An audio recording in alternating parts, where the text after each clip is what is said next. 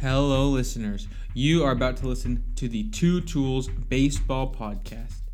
This is a show for any and all baseball fans and is led by myself and my co-host Travis.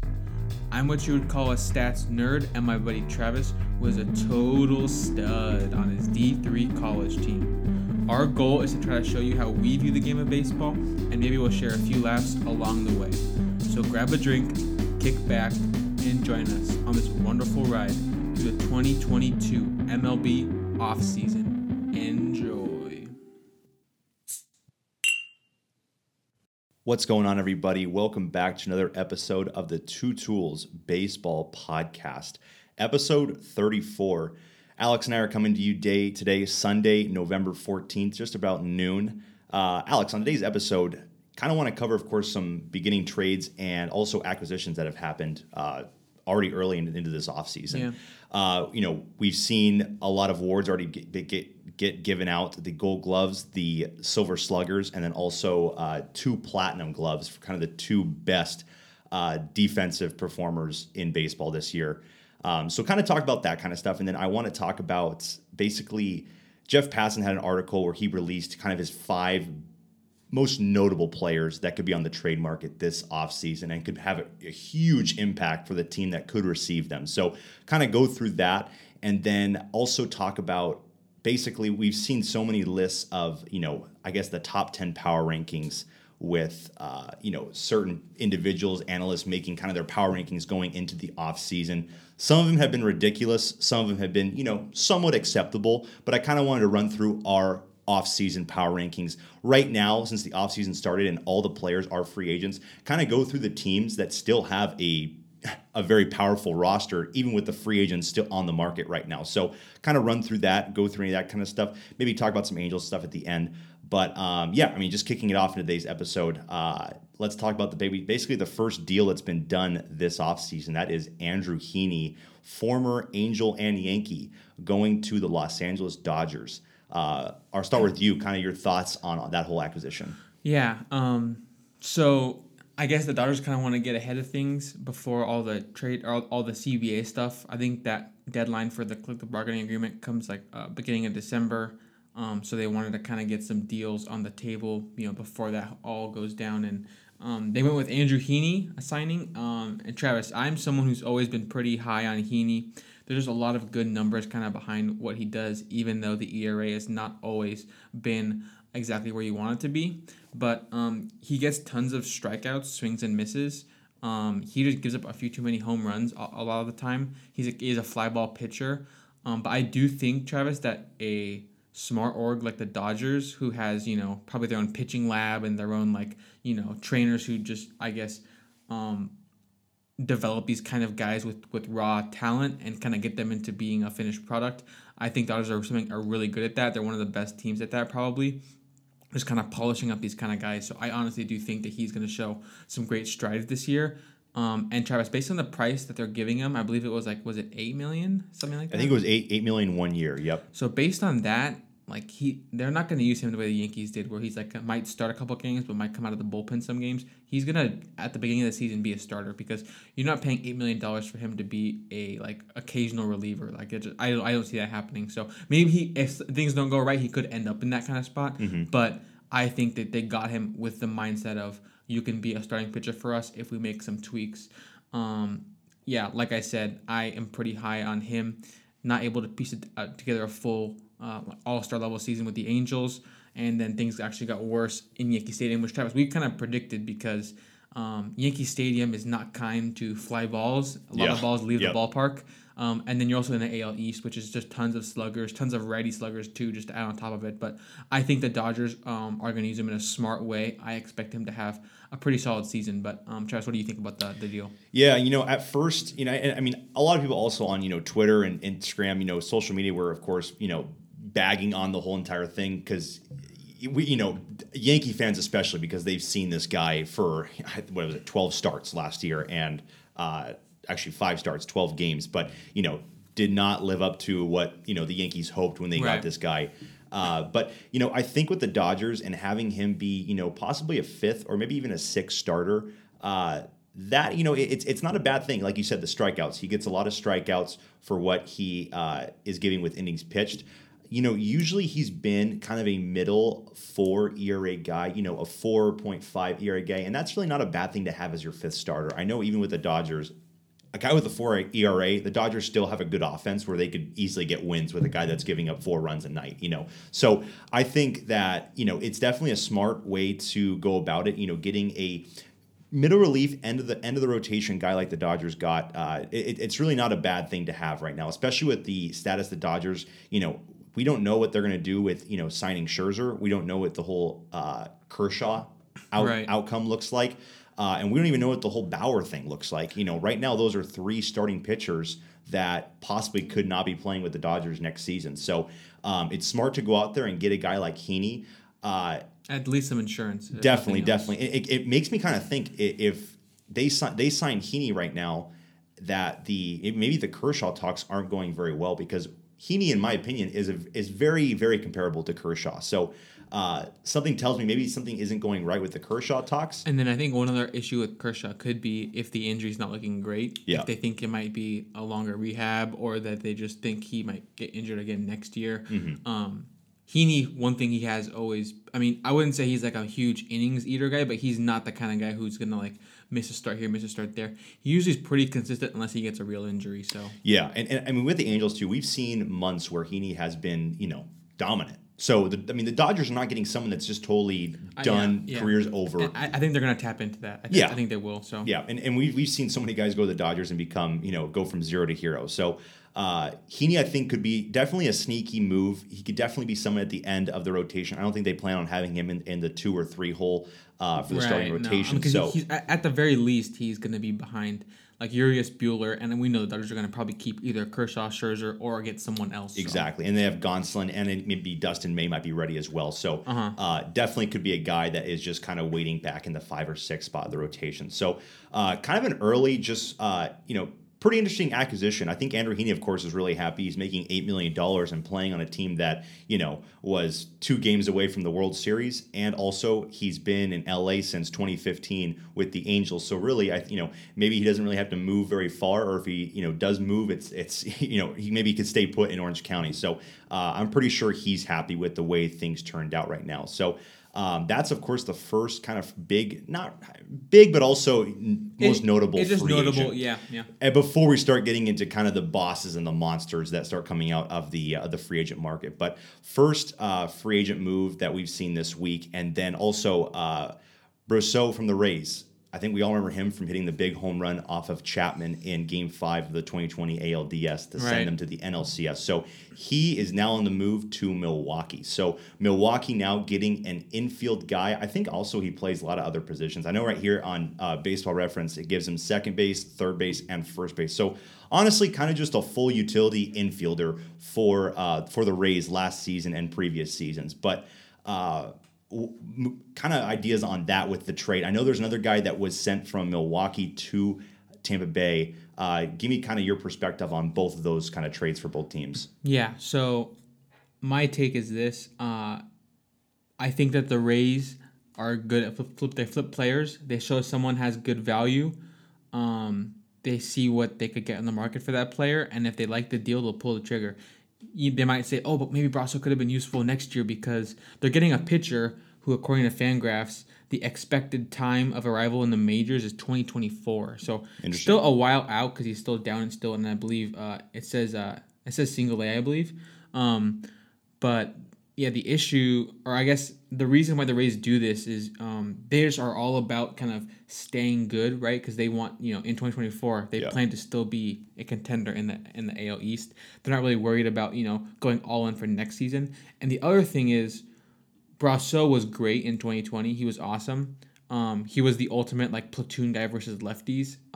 They'd use him essentially to sub in for Ji-Man Choi, or for like Wendell playing third base. They would use him pretty much as a corner infielder, occasional, I think, shortstop and second base as well. But essentially, I think that they have decided that Luplow pretty much does that same kind of job. Mm-hmm. Luplow plays first and third base, and he's also the same deal. He's going to platoon against lefties. We saw him hit a monster home run off of Chris Sale in the in the division series this year, American League Division Yep. Series. So I think that they kind of had the thought already that they already have someone kind of doing that Brasso role. And Brasso, I think, spent most of this year. He didn't have great numbers. They sent him to the minors for a lot of the season. So I think that they already had that role kind of filled, and they said we can get a minor league pitcher by the name of Evan Reifert, I believe is how you say it. And his numbers, Travis, in the minors are definitely very solid. It looks like in single A, he had 16 Ks per 9 in five games. In 9 innings pitched. He just has some really impressive numbers. He had a 1 ERA in single A, and then he got up to A+, and it was the same deal. It was a 15.3 Ks per 9. Just a lot of really impressive numbers overall, like a sub 2.3 ERA. So he obviously has some good stuff going for him. The Rays definitely just kind of found a guy deep in the Brewers system that they liked, and they said, give us him, and we'll give you a guy who's already an MLB kind of player. But the Rays knew that Brasso probably wouldn't add that much value next year. I'm not sure what the Brewers' plans for Brasso are. I mean, I assume they want him to get him back to form, use him in a platoon role because he does smoke lefties. But this year, he wasn't very good, so I think the Rays said it's time to just do a flip. I think that the Rays probably won the trade just because they have someone already doing the Brasso role, so it's like almost no loss for them. And Exactly. they're just gaining future depth. So Yeah, and I guarantee we'll see that guy come out sometime in the next 5 years, and we might go back to this trade, and it could be something that you could say, man, the Brewers really lost someone very valuable. The Rays seem to always find diamonds in the rough for some reason in the farm systems of other opponents. They totally do. They find these diamonds in the rough, and then they also know how to really kind of mold them as well because they just have such a good development team. Smart org, of course. So, yeah, Travis, your thoughts on the trade too? Yeah, and I was looking at even at Mike Brasso's numbers. Nothing really too impressive. I mean, he literally had a batting average of 187, so nothing really great to write home about. A 266 on base, and then a 74 OPS plus. So really not having a great season, but he did have a 1 WAR. And there's a lot of notable players that had WARs less than him. Gleyber Torres had a 0.8 WAR.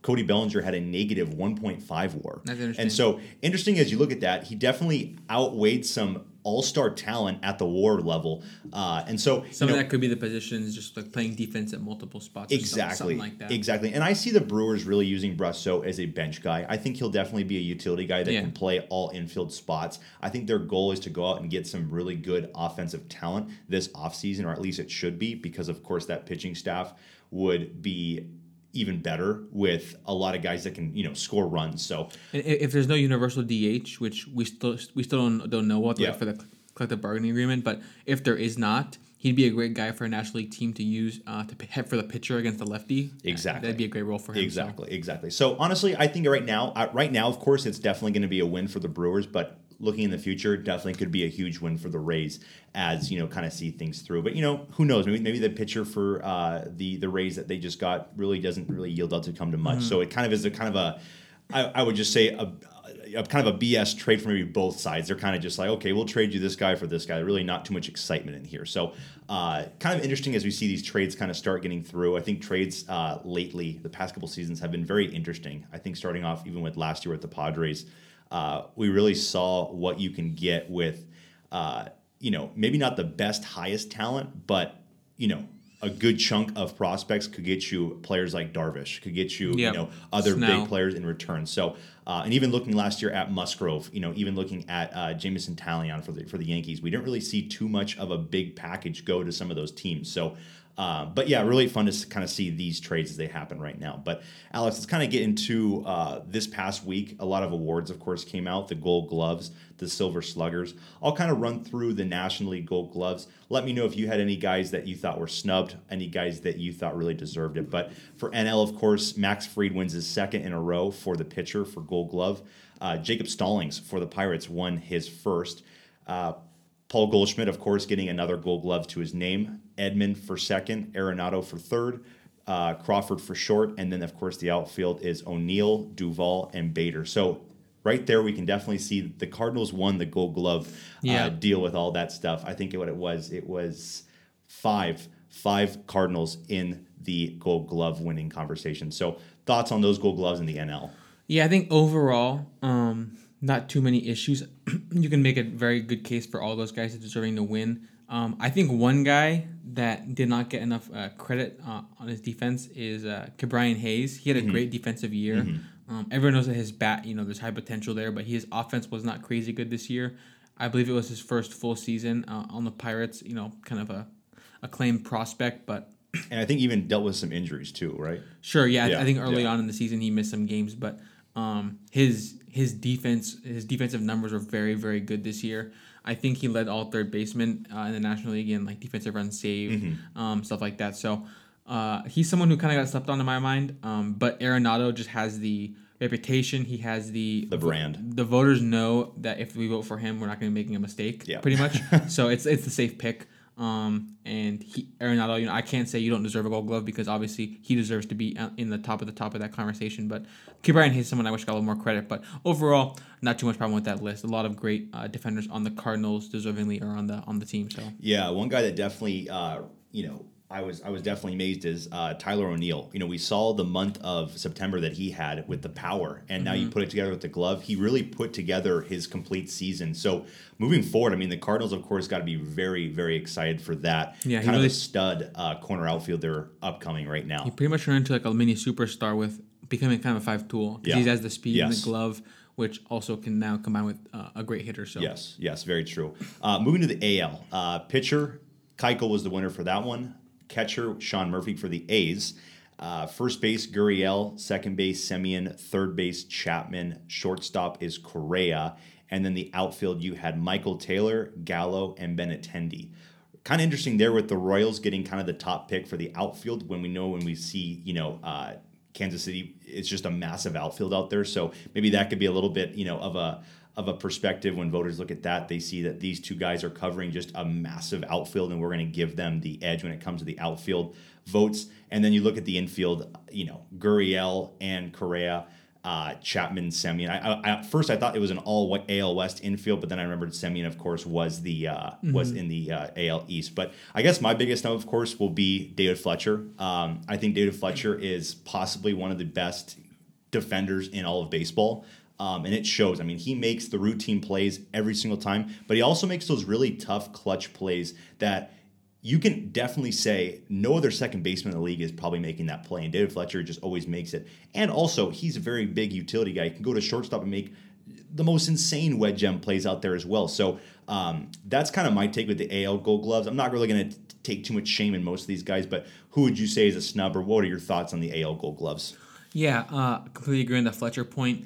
I think if it was Merrifield instead of Semien, I would say I would be a little bit less upset about it. But I think that saying Semien was a better glove than Fletcher is just completely wrong this season and probably any season. But Fletcher obviously is a great defender, is super good. You see him so many times, Travis, to be running into center field, just feeling the ground ball, turns around, throws it off balance, it just goes right one hop to the chest, something like that. Just get it done. Semien obviously had a good defensive year, but I think Fletcher leads both those guys, Merrifield and Semien, in like defensive runs saved, outs above average, all that kind of stuff.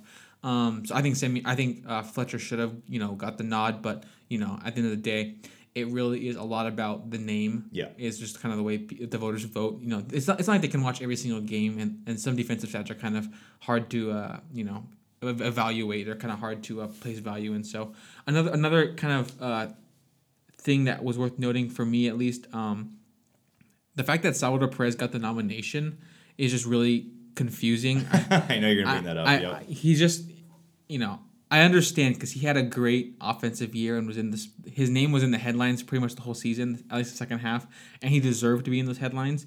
But the defense, there's just no reason to have him on the list. He literally won a nomination with his bat because all the defensive numbers say that he was a minus framer, like a below average framer.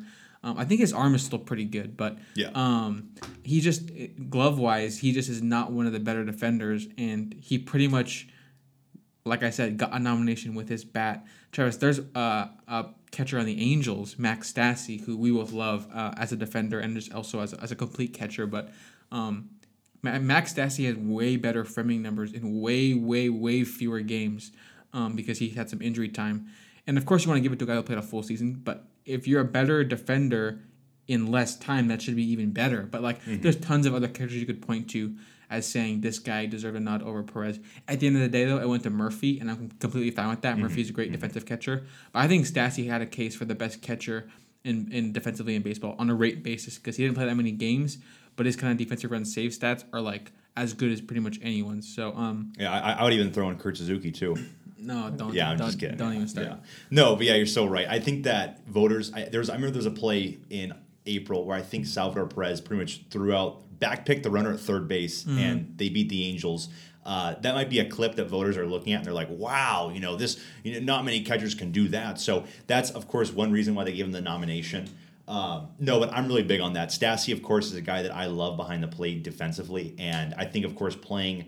I think he might have played maybe 90 games or less. It wasn't. I don't know why Madden kept playing Suzuki all the time, but yeah, Stassi, of course, did not get a huge chunk of the games. So that, of course, probably really hurt him when voters were looking at, of course, games played. And Perez has 155 games, so they're probably thinking, okay, Perez is always out there, always, in the hot days of August. He's still out there battling, and he still has a great arm, so we're going to give him the nomination. So there is a little bit, of course, a popularity contest. I definitely will say, of course. And also with Semien, I think that voters also thought, okay, this guy's easily going to be the Silver Slugger. Let's give him the Gold Glove too. And also, he's going to be a top 3 in the MVP voting. Man, that really just creates Semien's brand to a whole nother level. You have a Gold Glove, you have a Silver Slugger, and a top 3 in MVP.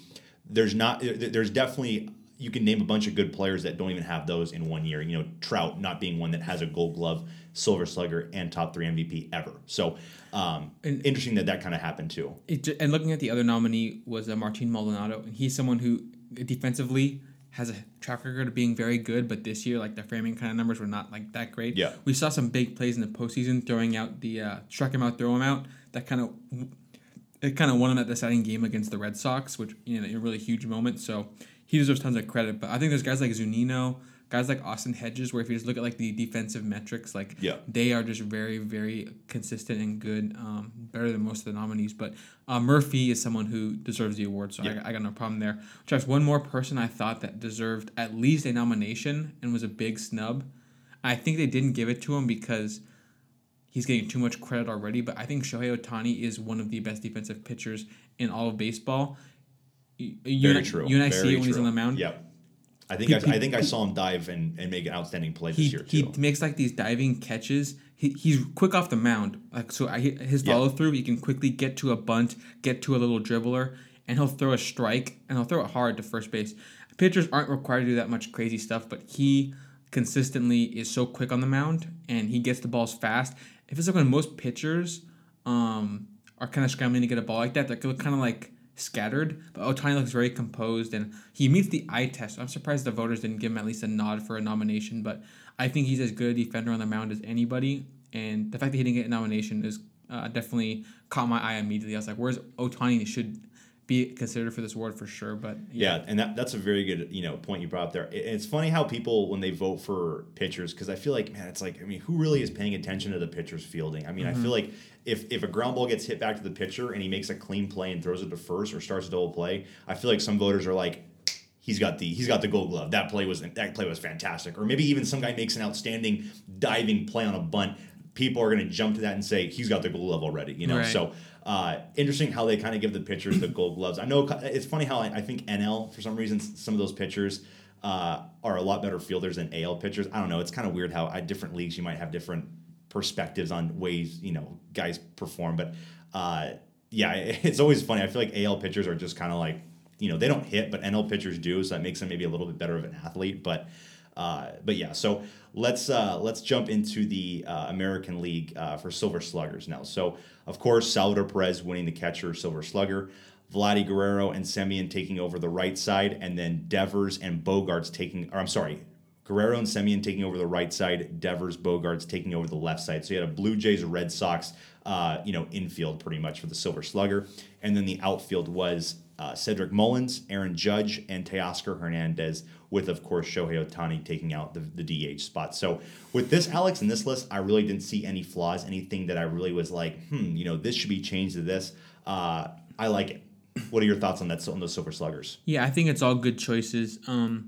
Silver Slugger is something I'm always not really sure Like, it'd be interesting to see what the voters are told to vote on, because if you're just looking at just best offensive player, like, are you counting a walk as good as like a hit? Because Silver Slugger, you kind of think of, is it just the bat stuff, or Of course. is it discipline as well?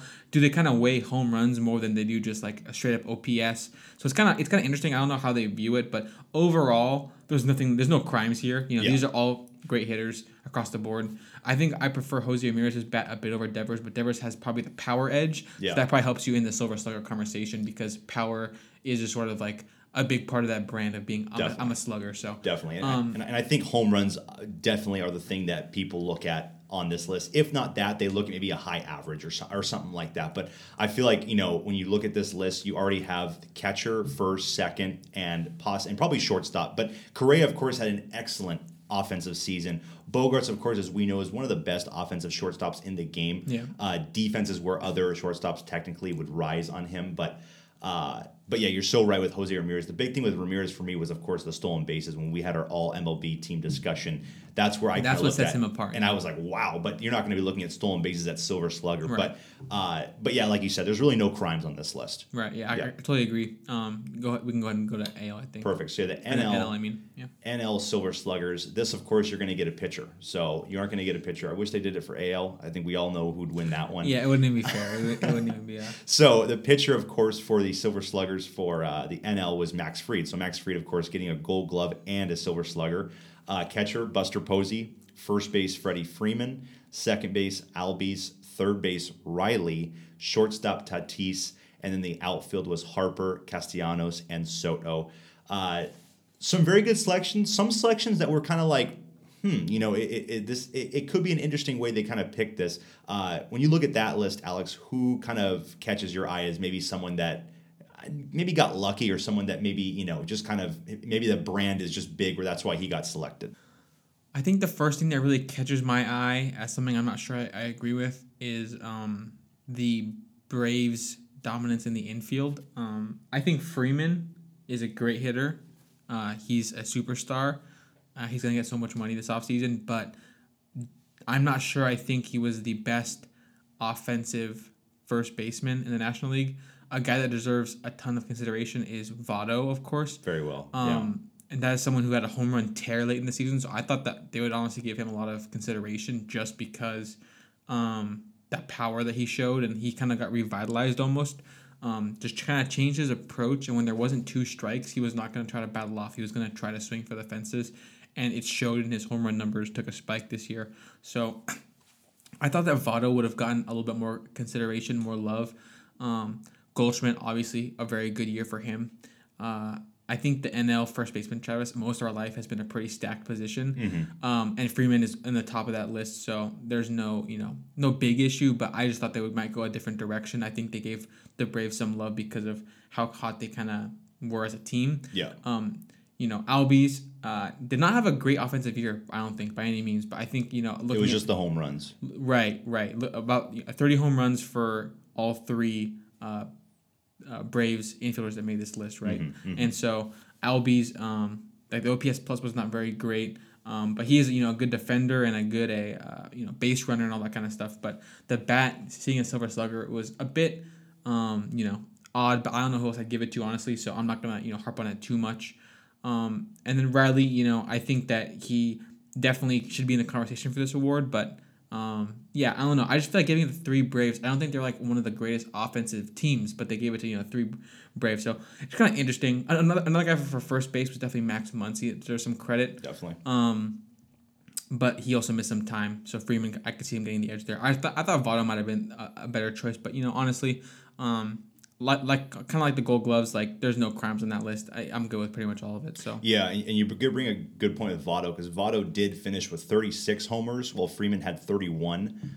Freeman, of course, having a way better batting average and not a way better on base, but a better on base percentage than Votto. But of course, Votto, he had a way better slugging percentage, and he finished with a better OPS and OPS plus. So definitely, I think Votto is a guy that really you could say is maybe the only snub out of the Silver Sluggers on this list, just because he had that tear of a month, I think in July, where it was just like I think he came out with a statement saying, "I'm trying to hit home runs," and you're like, "Why didn't you do this your whole career?" Yeah, he went on. There was that week where he had like a home run every day for like 7 home runs. Yeah, and so I really think that you're right with that. With Votto, easily could have had himself in this list for Silver Sluggers. He definitely won the home run race for first baseman, and then of course also the slugging percentage race, having a slugging percentage, I think it was 563, which very, very impressive. But again, not really any crime when it comes to any of that stuff when we're picking out Silver Sluggers. I think when it comes down to maybe like the all MLB team and the MVPs, that's where we might get a little bit more, pissed off when, and those nominations came out this week. And I know, Alex, me and you were looking over it. And of course, I think they had about almost 8 or 9 first base nominations. And I want to say it was 10. I want to say it was it should have been 3.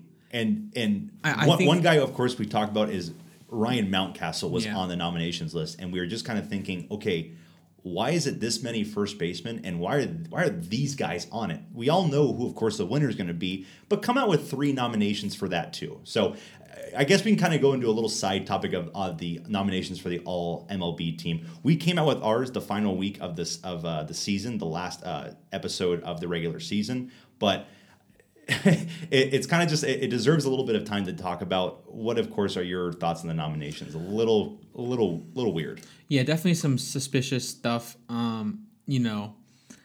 It's just the nominations. It's not like it's the winners, so it's not like a crazy huge deal. But there's just some guys for sure that I don't really think deserve to be nominated. It's just kind of like this guy's not even in the same ballpark as whoever's gonna win. I don't know why we're sort of giving him this kind of credit now, but as an example, Travis, Mountcastle was the guy who stood out to me by far the most when I saw this list for the first time. So for those that don't know, Ryan Mountcastle is nominated to be an all MLB first baseman. He was a Baltimore Oriole this season. Walsh snub. Obviously, Mountcastle, he's going to get Rookie of the Year votes.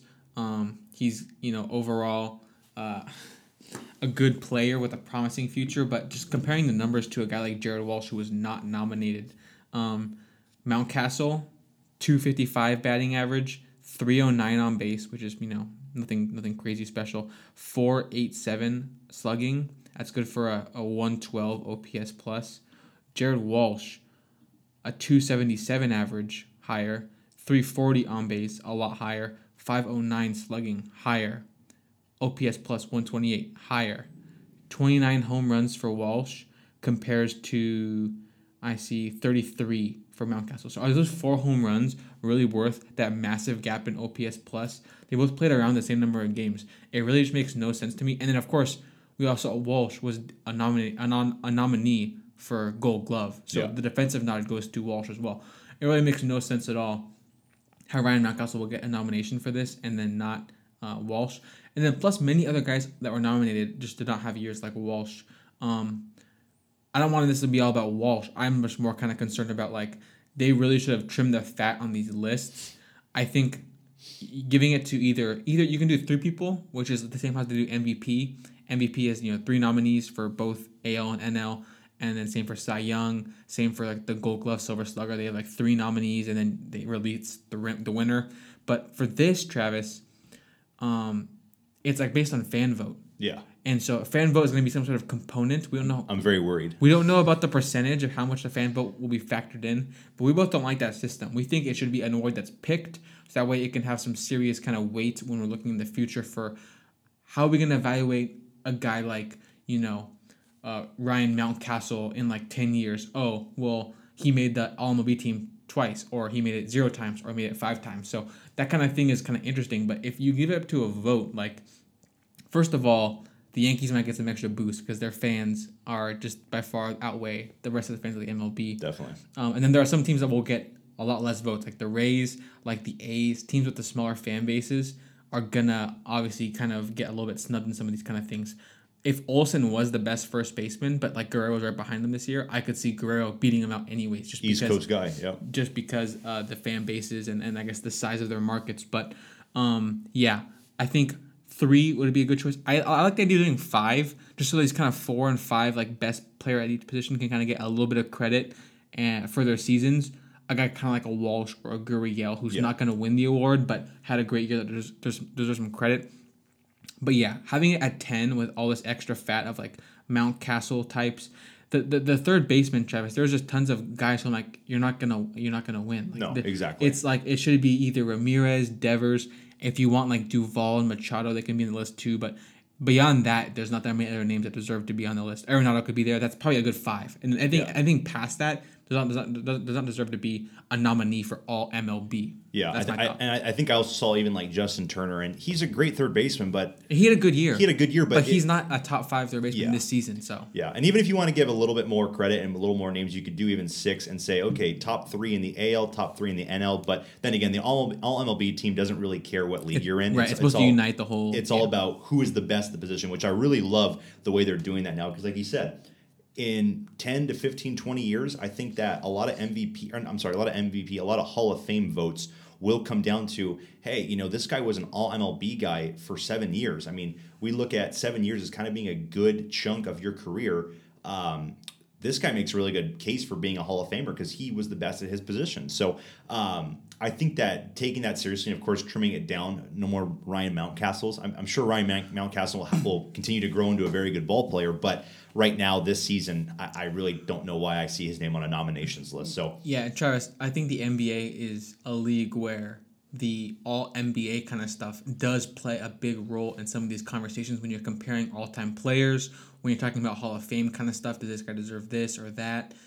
They just released the NBA 75, like 75 best players of all time, and you can look at like how many all NBA teams this guy have. Like that could be a factor definitely to say, do I have Anthony Davis ahead of Robert Parrish? Like a completely different generation. Like, okay, well, how many all NBA do they have? How many top 5 MVP vote finishes do they have? You can kind of use this kind of stuff. Definitely, no. And if the MLB kind of goes this route of having fans kind of be a big part of the voting, it can really just kind of throw a big wrench in the whole thing that kind of makes it kind of less significant than it could be. Also, I do wonder, Travis, if they're going to plan on a second or potentially a third All-MLB team, which is what the NBA does do. NBA has all NBA first, second, and third team, as well as they have like a defensive first and second team. I kind of like that because a guy like a Devers, say Ramirez wins the All-MLB third baseman, Devers could easily deserve like a second team. Like he deserves a lot of credit for the breakout year he had. Easily. I think that could be fun having a second team as well. Yeah. And that kind of you can put that on your baseball reference page, like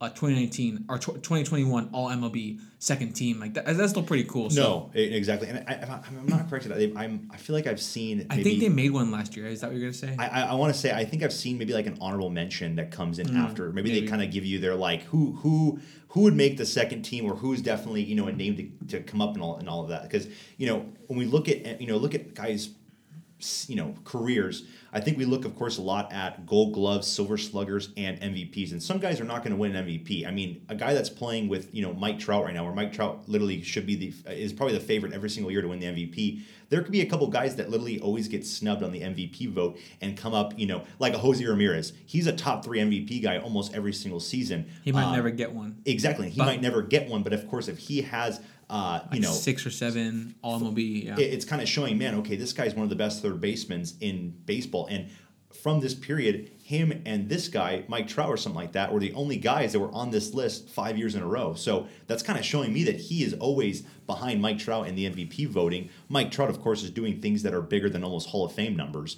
And, Jose Ramirez, of course, is getting a little snubbed on. So I think that taking this really seriously and, of course, kind of getting the fans out of it is definitely a big thing. Because, I mean, we've seen those comments on Twitter, and it gets pretty bad when the fans will say, like me, I'm a huge Arenado fan. Does Arenado deserve all MLB third base? Absolutely not this year. There are better players. But people on Twitter were saying Arenado all the way, and I was like... It's all about, like... Yeah, I think... I think we do a pretty good job of, like, we can isolate what players we're the biggest fans of, and then kind of separate that from who had the best season. Exactly. But, Travis, thank goodness, I just had this thought, thank goodness all NBA teams are not selected by fan vote. Ooh, yeah. That would be a mayhem online. Yeah. NBA Twitter can be crazy. Yeah. I think MLB Twitter is becoming this kind of realm where all these people are arguing for their guy. Yeah. And I would think it should just be up to the voters.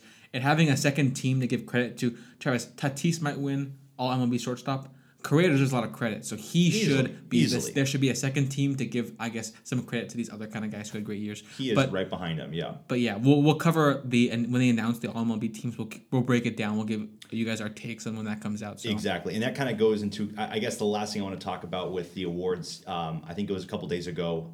Arenado and Correa both won the Platinum Glove. So basically, the best defensive glove in each league. Of course, this is Arenado's 5th. I think a lot of Hall of Fame writers and voters are looking at that as this guy is possibly the best hot corner defensive player we've ever seen of all time. Of course, they didn't have the Platinum Glove during Mike Schmidt's times, during George Brett's times. So, Brooks Robinson, of course. Yeah, they're not going to have, of course, those awards on their resume. But I think looking at that, too, when you look at a guy's resume, 5 Platinum Gloves, this guy was the best defender in the whole entire league. That's going to give a lot of writers kind of the boost for, okay, this guy's a Hall of Famer in my book. And then, of course, Correa. That helps Correa, I think, in possibly the All-MLB voting, seeing that he won it. It could, yeah. And also it's going to help him a huge bunch when it comes to, I think, negotiations for his contract. Now you got a guy that's a platinum glove winner with the arm that he has. I mean, you're looking at a complete stud playing shortstop. So thoughts on those two? I know a lot of people were definitely saying in the NL, Ke'Bryan Hayes with the defensive run saved. But then again, I think with Arenado, with being a Gold Glove and a solid guy that played the whole entire season, not too many injury stints like some other guys, but I think also looking at the wet gems that he makes, that definitely helps writers say, oh, this guy's a complete stud. Right, yeah. Travis, you mentioned how this streak of Platinum Gloves that Arenado's on is affecting his legacy. Honestly, this was his 9th season. I think when he starts the season next year, that'll be his 10th. I think he'll be a lock for the Hall of Fame. Yeah. The offense has been very consistent throughout his career. And then the glove is just too good. So. And he'll be close to 500 home runs too, I guarantee, probably. So. Right. Yeah. But I think even if something tails off in a big way, I think he's done enough in his career to be in this conversation. Has led the National League in home runs 3 times. Led the whole MLB in RBIs twice. There's lots of great seasons there in Colorado. The defense has continued now that he's in St. Louis, and the bat is still very solid. So, I think that, saying he doesn't deserve the award is he obviously deserves it as much as almost anyone. I think I would have voted for someone else. I think that there's other players who had more defensive impact. I think a guy like Harrison Bader, what he did in center field, that speed and that great glove, he was just such an important part of the Cardinals' defense, of course. Definitely. Another guy who has tons of defensive runs saved is, and that kind of stack in kind of favorite catchers, I would say maybe sometimes, but Jacob Stallings had, by the advanced numbers, an all-time catching season, which is interesting. But like Charles, obviously I don't really watch Pirates games, so how much can I really comment on that? But based on the numbers, Stallings, a great year for him defensively. Wish he got a little bit more of some credit there. But overall, Arenado, of course, a defensive stud. So. It's another achievement for him. And then for Carlos Correa, Travis, I think he might have led baseball in Baseball Reference defensive WAR. Mm-hmm. So it's hard to argue with that. That's a big, obviously, stat going your way. But there are other guys as well who I think deserved tons of credit. Matt Chapman is someone who consistently proves to be one of the best defenders of the entire generation of this century, probably. Definitely. And him and Arenado, high school teammates, really something to be. That's really incredible. Yeah, I don't even know what to make of that. Probably the 2 best defenders. Who is their infield coach? Of this decade at the very least, maybe this century. It's just so funny to see that. And then also a guy like Michael A. Taylor was a great defender this season. He got the Gold Glove, but did not get the Platinum that went to Correa, of course. So, overall, Correa and Arenado are both great defenders this season and in the past. So, I'm glad they got their due, but I think I would have made a bit of a different vote. Mm-hmm. But no, overall, not a huge problem. And I'm sure voters also look at it as, why would we give it to Hader? It's his first. He might not win one ever again. Let's keep on giving it to Arenado because we want to keep building this profile of just insanity for Platinum Gloves. But I think that's part of where the kind of popularity contest comes in. We talk about when it comes to voting for these kind of awards where Gold Gloves, it's hard to say what kind of stats you want to look at because some of the advanced stats are not even they'll disagree sometimes. Defensive runs saved, outs above average, might have a disagreement about if a player is good defensively or not. Fielding percentage can be unreliable because a guy like Antoine Simmons or someone like that will get to a bunch of balls and then make a bad throw, but it's other shortstops would not have gotten to that ball. So No. you're kind of adding more errors because you're better. But plus with that arm, I mean, he can bobble a ball, pick it up, and I mean, I have not seen a guy in a very long time throw a ball across the infield guy should be on the mound. I mean, he could pitch and probably throw 101. So Correa, I can definitely see that easily winning, and good for him because he's only elevating his profile and status even higher now that he's a platinum winner with the offense that he provided this year as well.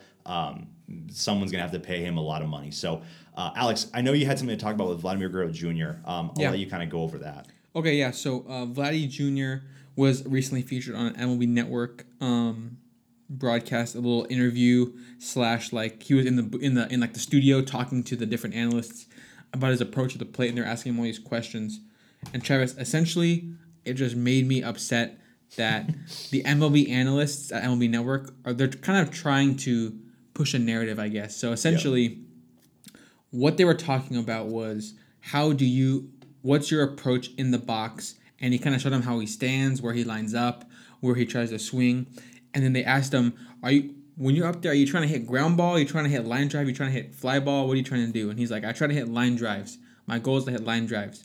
And that's, for an approach at the plate, that's great. That's perfect, yeah. Yeah, I'm not going to say there's anything wrong with that. Obviously, whatever he's thinking up there is working because he's been a great hitter this season. Yeah. So I'm not complaining about Guerrero Jr.'s mindset at all. But then the analysts were saying stuff like, oh, so you try to hit line drives. You're not trying to do launch angle stuff, right?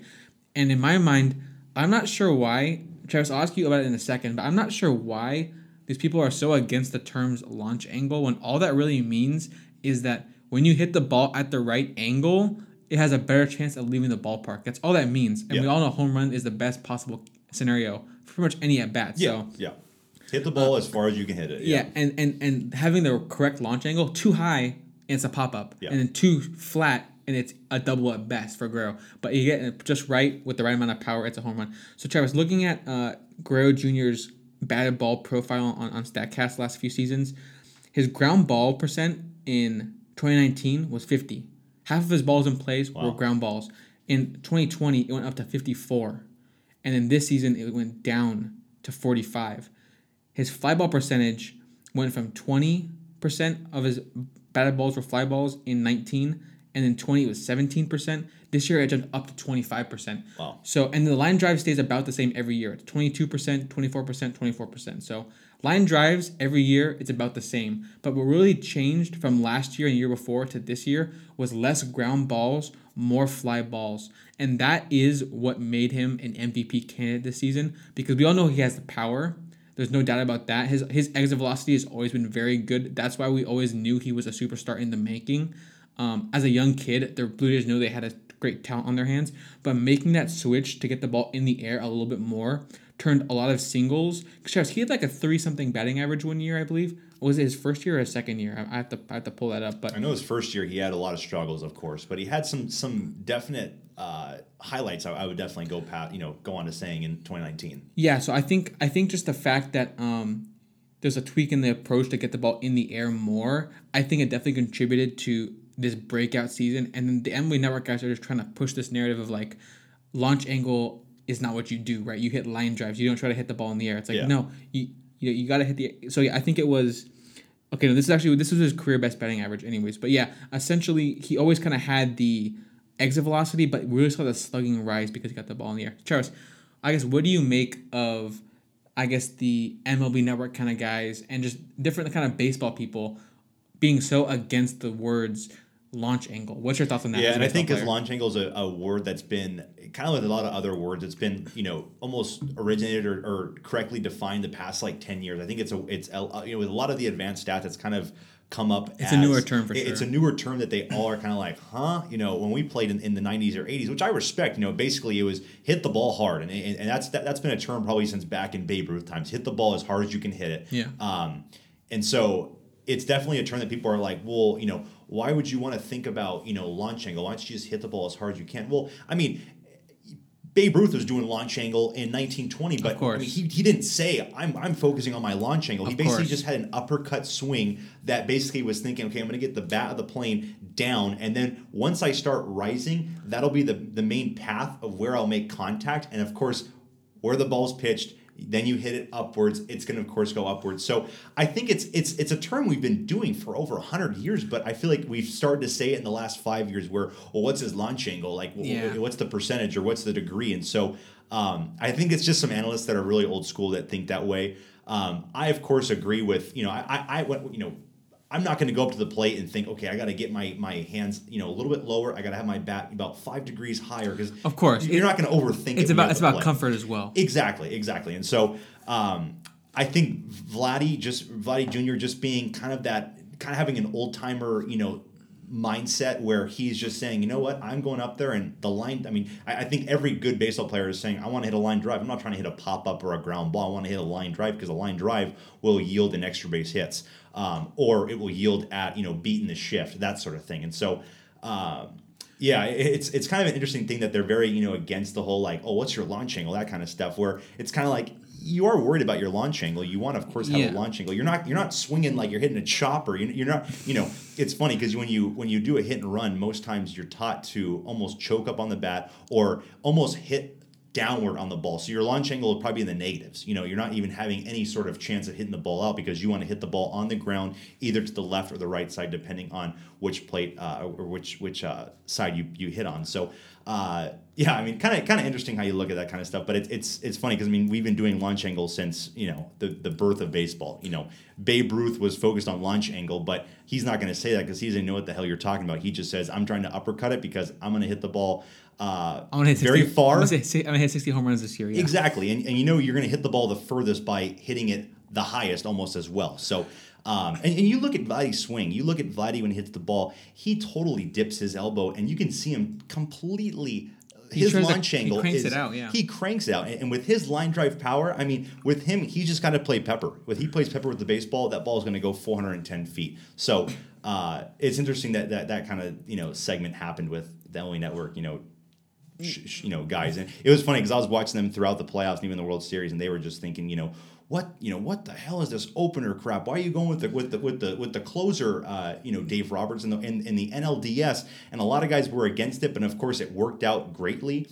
And yeah, it's funny how some schools of thought are of course looked upon very badly by some old school players, and then for a lot of new school, new analytics kind of stuff. It's kind of like, oh, it's a brilliant idea. So for me, I've accepted, of course, both schools of thought. I'm not going to be down upon it, but I'm also not going to be, well, let's see if it works. I think when that Kluber or Knebel start in the NLDS happened, I was thinking Dave Roberts will either be the biggest villain in LA or the biggest genius in LA because they'll look at it as like. It's almost you really can't win if you lose, but it's almost like if you lose the game, you can't really have an explanation. They will look at you as one of the reasons. Exactly. So interesting that kind of whole thing got brought up. Travis, I really like that you brought up the whole Babe Ruth thing. I've actually seen a video people have showed where Ted Williams literally is at the plate explaining his approach, and good point. And he's talking about how he tries to slightly uppercut.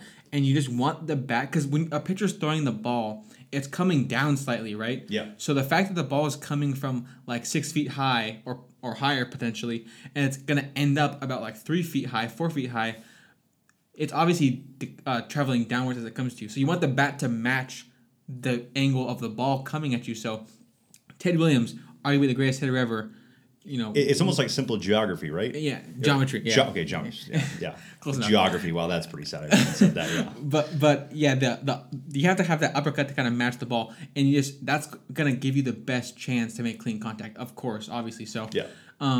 It's just funny that like you said, the all-time greats have been thinking about this kind of stuff their whole careers, but now we use the term launch angle and people get all upset. But anyways, Griffey too. Griffey's swing. People said the greatest swing of all time. That's a great example. Oh my goodness, the launch angle was just insane with that guy's swing. He was trying to hit the ball in the air, of course. And Travis, just looking at like modern baseball too, there's a difference of approach between guys like Joey Gallo. Joey Gallo, Travis, this year a 199 batting average. Mm-hmm. Still had a 121 OPS plus because he hit 38 home runs. He is trying to hit the ball as hard as he can every time up there.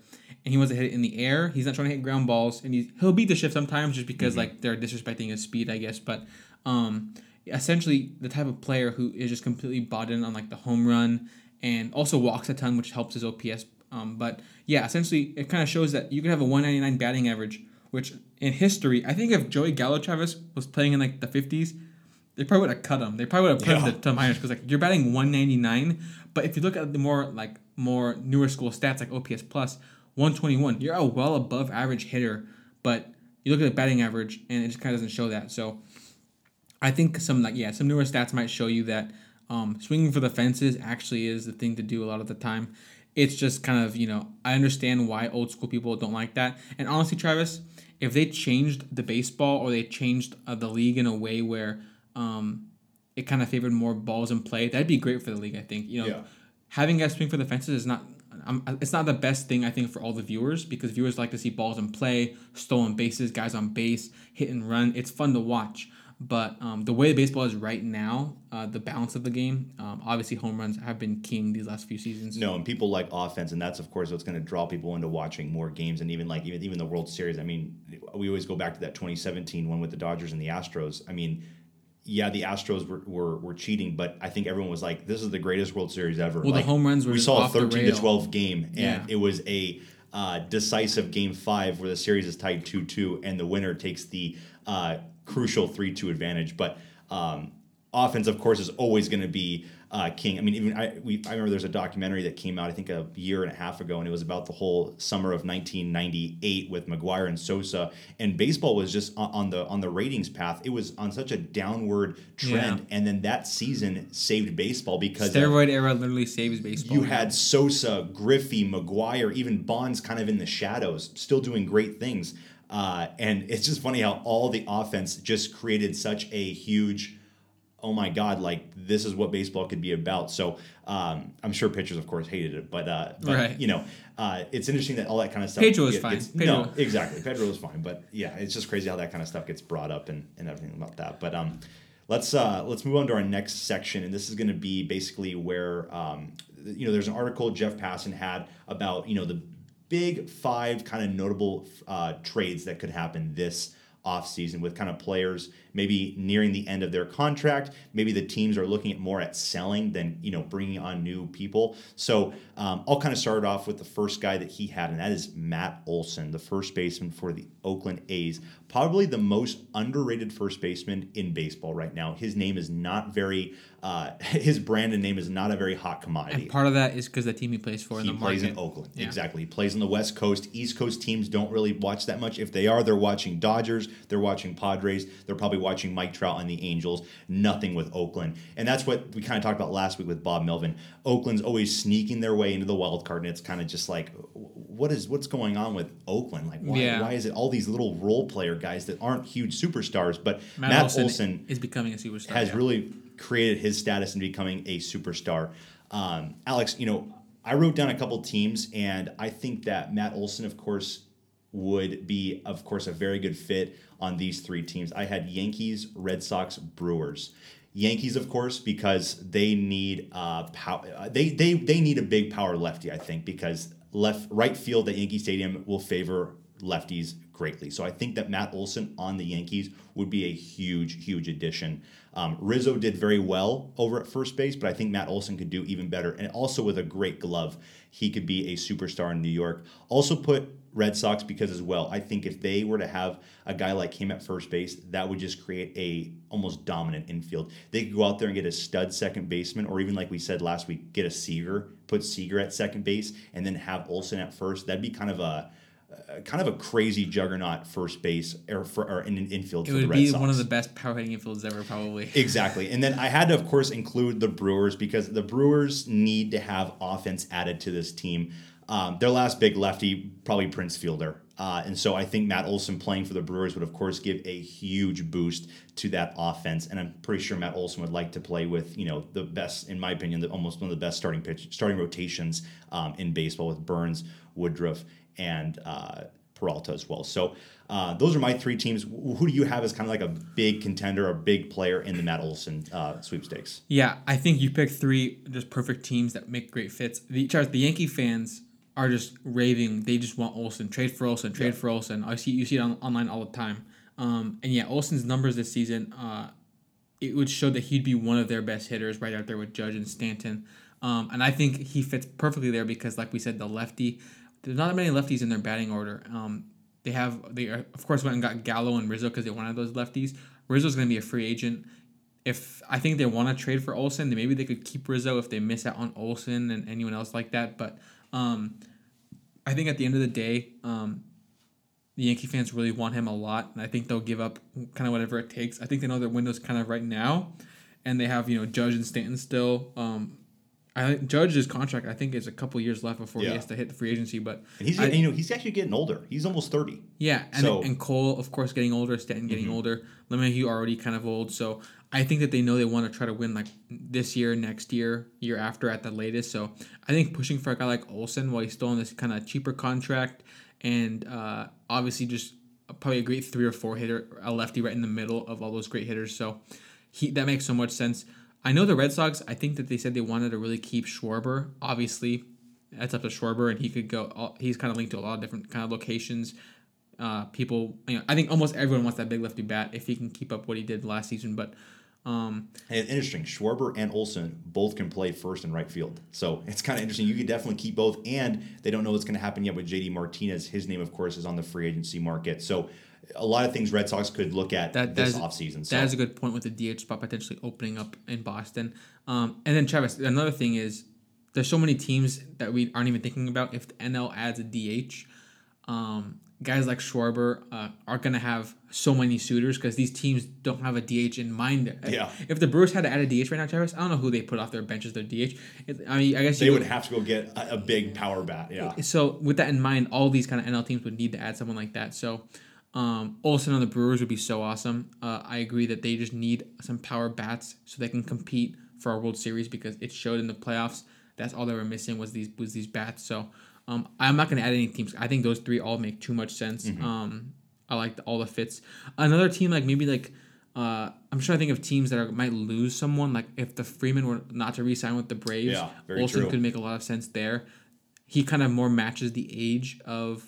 He's a little bit younger than Freeman, so he can kind of be closer to Acuna and Riley in age. But I think, and if I'm not mistaken, he's actually from Georgia, and so really he's from the Georgia Atlanta area. So, but the issue is that Freeman probably stays. Exactly. But yeah, it's just kind of interesting. There's so many good suitors, and these things are hard to predict. But Olsen should be the target from anyone who needs a power bat. I agree with that. Yeah, definitely. And so the second big name on the list was Luis Castillo, the starting pitcher for the Cincinnati Reds.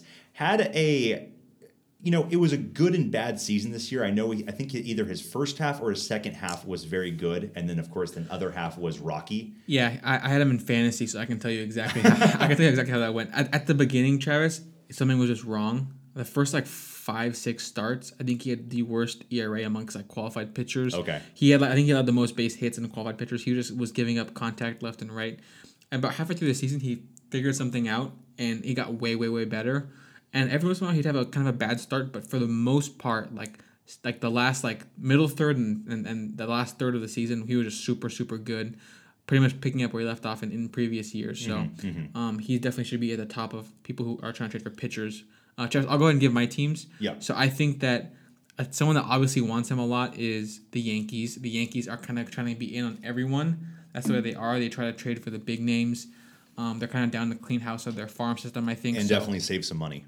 Right, because he will be a cheaper option at pitcher, and there might be some spots in the rotation for him, so that makes a lot of sense in my mind. Travis, as an Angels fan, we obviously both want him to come to Anaheim. Definitely. We know that we need pitching. We think we could have a couple prospects that could intrigue the Reds. They will probably end up asking for an Adele or a Marsh, which I would be hesitant to give up just because Castillo, I believe, only has 2 years, so it's kind of giving us a 2-year window to try to win. Yeah. And then if we don't win a World Series in that time, it's okay, we just gave up our top 2 outfielders for what? And he doesn't re-sign, of course. Yeah. Right. Yeah. And then the re-signing is another whole factor that makes a difference if you want them to come to you or not.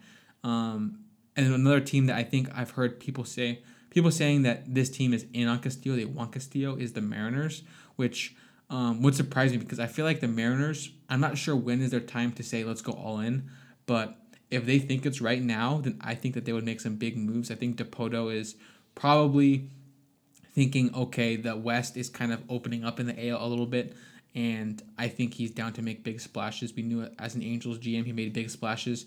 And obviously the Mariners have developed a nice young core, so if they got a pitcher like Castillo and maybe trade for another bat or something, they could be very scary. So those teams all kind of make sense in my mind, but pretty much any team, Travis, would use a great pitcher like Castillo. He's a frontline starter. There's no team that should be saying, "Oh, we don't need a pitcher," because he would be a great addition for anyone. Definitely, I'm glad you said those three teams was the exact same three teams. I wrote down. So yeah, so you got those spot on. We're reading each other's minds. Yeah. So and like Yankees and Angels, of course, are definites that make total sense. Yankees have a lot of prospects. I feel like the Yankee fans on Twitter and everywhere, they always keep on throwing out, "Oh, we have Clint Frazier, Miguel Andujar, we have all these guys." So they definitely have a lot of guys that are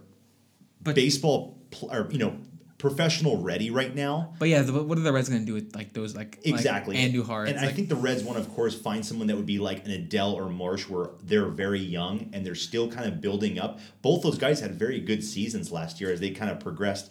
The Yankees have plenty of like AAA or like AA talent. Or even Jason Dominguez, who's their biggest kind of everyone thinks is a freak show because he's a switch hitter and they say he's like a Mike Trout or Mickey Mantle. So, but completely right. Like there's tons of position players as well as pitchers in their system that would be great that are not like MLB ready. Because Charles, I don't know how the Reds approach this because they have some weird kind of roster construction right now because Votto's getting old. He still shows he's very good, but he's getting old. I don't know how much longer he'll be in the league. I think it's like 37, 38. He's getting up there. It's old. Yeah. And then they have some young pitching with Castillo and Gray, of course. And then there's some youngsters in the bullpen that have showed good promise too. But Moustakas is on like he's expensive deal for how well he's playing. It's not very good at all. Castellanos probably goes somewhere else in the offseason, who was pretty much probably their best player last year. Suarez had a really hot, I think, end of the season, but overall the numbers aren't very good. They don't have a shortstop. Yeah, so Senzel, I know, has been a guy that's been their youth as one of their top guys, but I haven't really seen too much of him be a huge performer. So yeah, with all these kind of weird question marks on their team, obviously they just traded away Tucker Barnhart, one of their catchers. So I don't know if they're saying let's try to retool for a couple years, or if they say let's do a complete rebuild, or if they say we want someone in return that's ready right now and we're going to compete this year. Mm-hmm. I don't know what the mindset is at all, but they have some decisions to make. So I think a team like the Yankees, like we said, they have MLB ready options. They have guys in the minors, and they have guys that are going to be ready in like 2 or 3 or 4 years, like Jason Dominguez, who are going to be not ready for a while, but would be very valuable. So. Moving on to the third guy on the list, and this was a very interesting one that Passan put out, Byron Buxton. Byron Buxton, of course, was an absolute stud in the month of April this season. Has dealt with a lot of injuries, was very off and on after that. But I remember in April, I think he put together like a 2.3 WAR, which for 1 month is honestly, I mean, that's almost, you're on pace to set the all-time WAR in a single season record. I mean, he was unstoppable. The power was insane. The speed, the defense was all top notch. He definitely is a guy that was showing, great track to be the next great center fielder in MLB. And so right now the Twins are offering him, I guess, to maybe be on the trade market for, a lot of suitors. And, he's a guy that came into the league, was a very high prospect, didn't start very well didn't start at a hot level like they wanted him to, but he's really grown into that superstar now and very well could be, a very good impact player moving forward. So for me, Alex, the big teams I had for Byron Buxton, number one actually is 4 teams because I had one was kind of a couple were like almost like fantasy, almost like this would just be an insane outfield. But one, I had the Phillies. Right now, the Phillies outfield, not very good. I mean, you have Bryce Harper, and that's about it. No more McCutchen. Center field, I think they might have had Hedera or right. I don't know say it. Yeah. And so right now the Phillies, I think, need to make some adjustments to their outfield with only having Harper. And if they want to make some serious push in the NL East, they're going to have to, of course, improve their team. So Byron Buxton, in my opinion, makes sense on the Phillies. Also put the Marlins, because the Marlins, of course, have a ton of prospects, and they already said they are looking for outfielders for their roster. So I can see Byron Buxton possibly being even traded to the Marlins, just because, of course, the Twins would love to get a bunch of good young starting pitchers from possibly the Marlins, who they have a ton of. Yeah, and they're looking to trade their starting pitchers, and so could see that deal going down.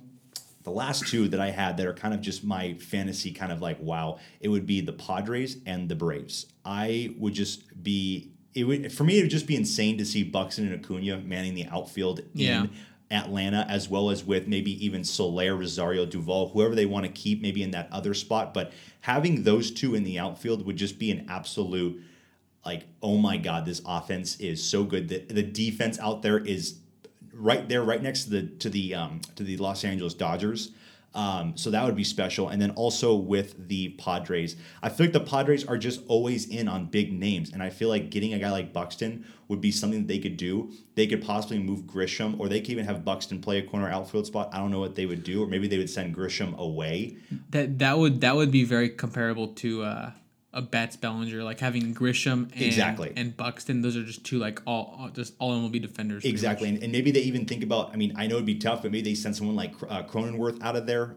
They could do something like that where they can really kind of think about what they would give away to the Twins. I'm guessing the Twins maybe they don't want a young prospect. Maybe they want someone that's young but has proven themselves in the majors. So I look at that as Byron Buxton as, those are kind of my teams. I think the Phillies need a guy like Buxton, and I think the Marlins, of course, would love to have a guy like him as well, building for the future. Byron Buxton, Alex, who would you kind of think as being a big player for that player for in his market? Yeah, so he is someone that I think pretty much anyone who needs an outfielder should be looking at him, knocking on the door. Like most of my picks, Travis, Yankees will be in on him. Yeah. They are someone who has had a hole at center field this season. Gardner played a lot of innings there, and that's just not who you want to be playing center field on your team when you're trying to win a World Series. That's their goal. So they have the prospects to gouge out to the Twins and just say, give us Buxton. An outfield that has Judge and right, Buxton center, and you could say, I think they should put Stanton left, but like you could do whatever you wanted, really. But that would just be such an elite outfield, of course, with the bats.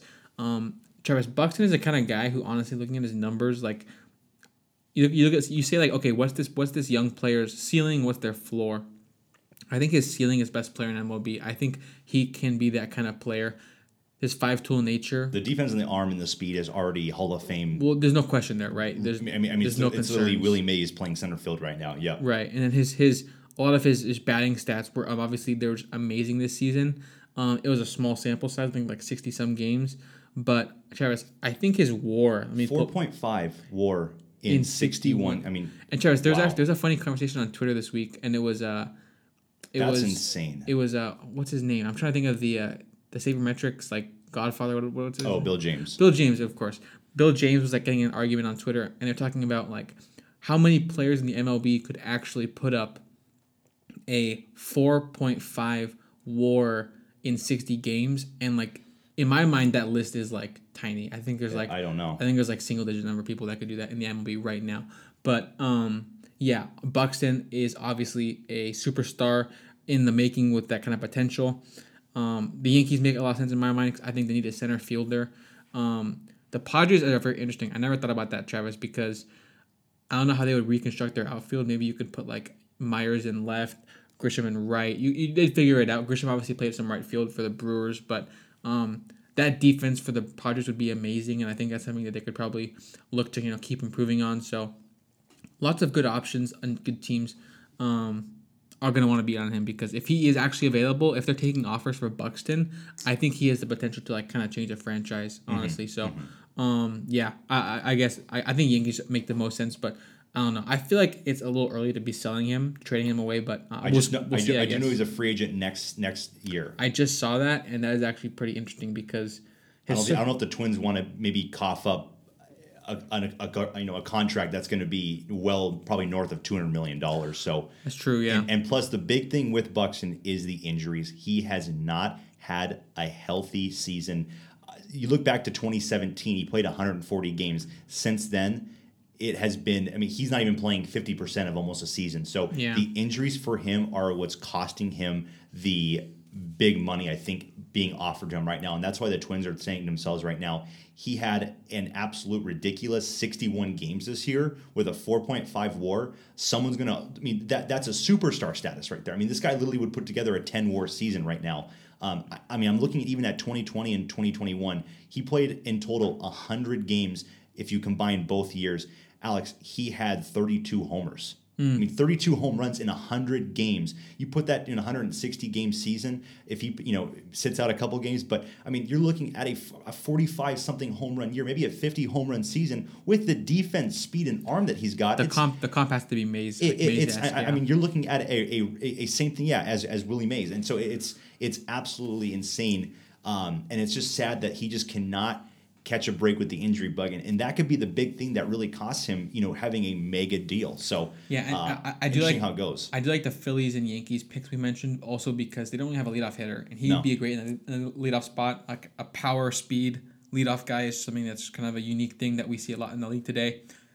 Acuna gets tons of leadoff reps. Tatis had some leadoff games this year as well.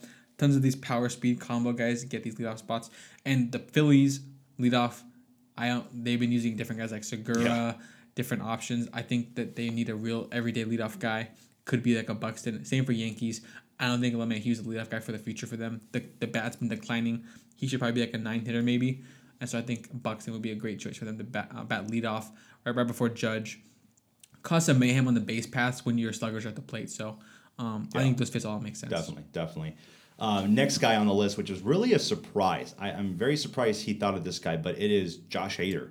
Josh Hader for the Milwaukee Brewers. He is scheduled to be a free agent in 2024. So right now he's got 2 seasons pretty much left before he, of course, hits free agency.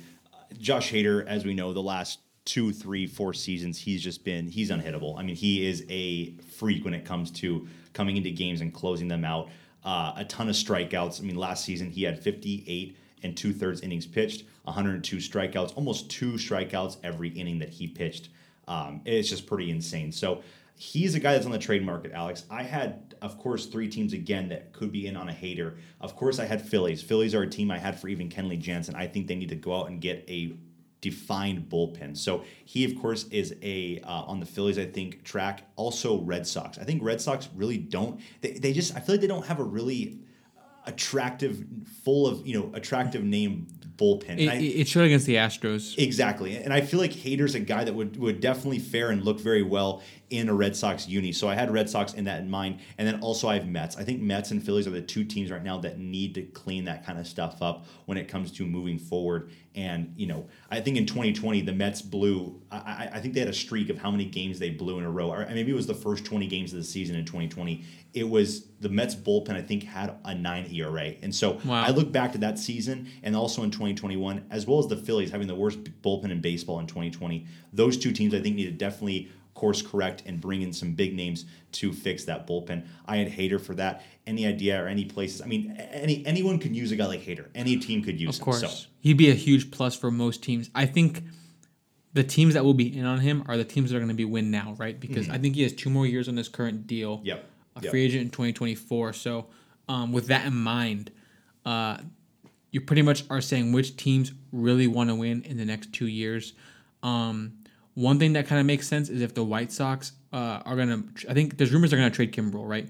So they want to trade Kimbrel to a team that he can be the closer. I think one thing that went wrong with him in Chicago was Liam Hendricks was the closer sometimes. And Hendricks, I think they kind of learned this later on, but Kimbrel really thrives in that 9th inning, and Hendricks can kind of pitch anytime. Hendricks likes going crazy in that amount of innings. He wants to pitch like 100 innings in the season. He just wants to pitch a bunch.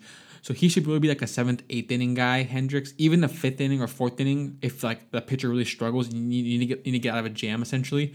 But Kimbrel wants to be a 9th inning guy. So I think they might move Kimbrel. And if they did, they could bring in a guy like Hader that'd be super, super stacked righty-lefty. Hader, Hendricks, bullpen would be just nuts. Another team I think is definitely in win now mode is the Dodgers. They know that, I guess guys like Kershaw, Scherzer could leave. But I think if they just load up on the bullpen, they can kind of compensate for losing some starting pitching. I just think the Dodgers are a team that favors having kind of short-term deals, short-term options, and a couple years they'll figure out something else, right? They got Mookie Betts for like a 1 year, extended him. Getting a Scherzer for 1 year, we'll find out if they extend him or not. Trey Turner on their team for a couple years now. They'll figure it out when they get there. They kind of will make these kind of moves for these guys who they'll have for a year or two, and they'll figure it out when they get there. We can release them if this doesn't work. We can re-sign them because who doesn't want to play for a winning organization, which is the Dodgers are kind of been every year this whole decade almost. But Hader in LA Dodgers makes a lot of sense to me. Also, Travis, a team that is all in on the present right now is the Padres. I think San Diego will make a push for Hader. Their bullpen was not bad. Melanson had a good year, but I know there are some Pomeranz injuries that kind of helped him from being an elite like setup guy. And there's some other bullpen struggles that they had. So I think that adding a guy like Hader, he could be their everyday closer, and you can just kind of add on to that. Like I said, teams that want to win now should be looking into Hader because you have 2 years of a guy who's going to be locked down in the bullpen. So easily. And those are some good cases that you brought up. The last guy on Passan's list, Ketel Marte. Ketel Marte, of course, 2019 absolute breakout stud year for the Arizona Diamondbacks. Really, only thing the Diamondbacks I think look forward to and fans look forward to is Ketel Marte. This year, only played 90 games, but had a very solid year. Batted .318 with a .909 OPS and a .143 OPS plus. So in those 90 games, he was very solid for the Diamondbacks. And what I really like about him, of course, is the utility kind of player he is. He plays center field and also the middle infield, shortstop and second base. Alex, when I see him and I see about potential trades, one team that actually makes a lot of sense is the Los Angeles Dodgers. I think right now with them moving forward, they have Trey Turner at short and they have Lux at second. I think the Dodgers are a team that's really not scared to trade away top prospects. I could see them possibly even giving Lux to the Diamondbacks for Ketel Marte to play second base. Also, if they want him to play a little bit of outfield, they can have him in center field, depending on if Bellinger, maybe needs some time to set off. Who knows what's going to happen next season with him. Bellinger, of course, can go to first base. There's so many options. That makes, Exactly. And, of course, even if there's a DH, you can even have some sort of, mix and movement there. But I see Dodgers could be a huge factor for a guy like Ketel. They might want a guy that's a veteran, good bat right now, and they say, you know what, we're going to get rid of Lux. Our time to win is still right now. So I see Dodgers, also see Red Sox. Red Sox need a second baseman as well. Could also have him and Kike be a very nice platoon in center and second, kind of moving back and forth. Can see that as well. Also can see, again, I say it again, the Phillies. I think the Phillies need to start looking at players who are going to win them right now. Segura is a good player at second. I think he can play maybe some shortstop, but I don't know if his glove is going to be a very good case right at the shortstop position. But Marte can play short and he can play center field. I think those are two big holes for the Phillies. I don't know if they want to move forward with Didi Gregorius. He has really just proven to not be a very effective bat and baseball player for their team. So I think Ketel Marte, again, could be very useful for some of these organizations. Those are the top three I really looked at and said these are possibly the best suitors. So who would you say in Ketel Marte's market, who would be possibly even the best suitor for him? Yeah, I think all those teams you mentioned make a good amount of sense. Another team I would be looking at is, again, I'm mentioning them again, the Yankees. Do not. I think Yankees need everybody. Yeah. I think that they are just kind of in on anyone that is on the market. They will have a meeting, and a big hole of theirs is Travis. Just much like the Phillies, shortstop is an issue, and center field is an issue. They need to address both of those. So I think that if they miss on like a guy like Seager, you could get Ketel to play shortstop. Or if you get like a Seager, Correa, whoever it is, you can put Ketel in center field. And Travis, if they manage to get one of those big, the potential is off the rails for every offseason for the Yankees of what they could add. But, they're in on Olsen. They're in on all these shortstops. If they got Ketel Marte to add to all that, it would just be the ultimate powerhouse.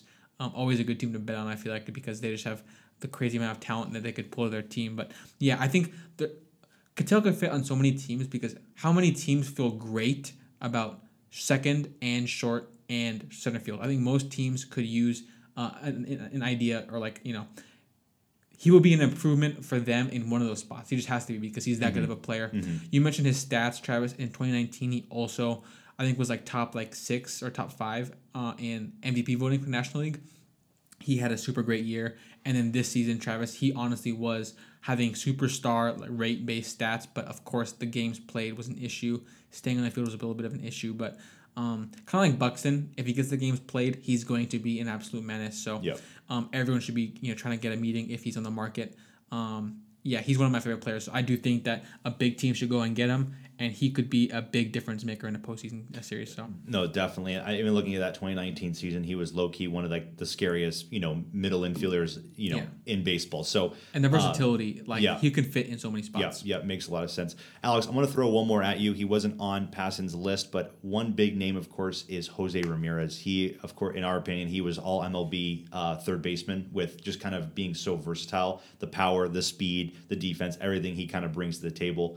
I want to throw his name out there because he could technically be a guy that literally could make a break or, really could just create a huge offense for some of these teams in baseball. So for me, Alex, I had 3 teams that I picked out. One was the Blue Jays.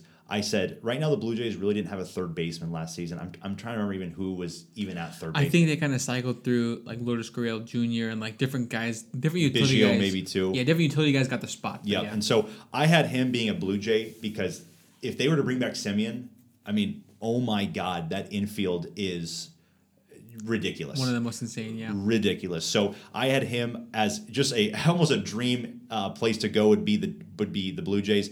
Also the Yankees. I think the Yankees would love to have a guy like Ramirez, sign a guy like Seager, a Seager-Ramirez left side with that power, with playing in that right field porch.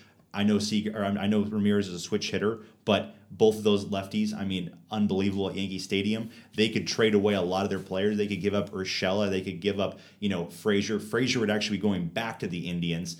He was, I think, a key guy in I think it was the Andrew Miller trade. But they could get a lot of guys to get Ramirez back to the Yankees. And then last guy was also the Mets. So I had the Mets on there as well because third base, I think they could get a huge improvement. Really funny because they had the Lindor trade last offseason. It'd be really funny to have Lindor Ramirez playing the left side for the New York Mets.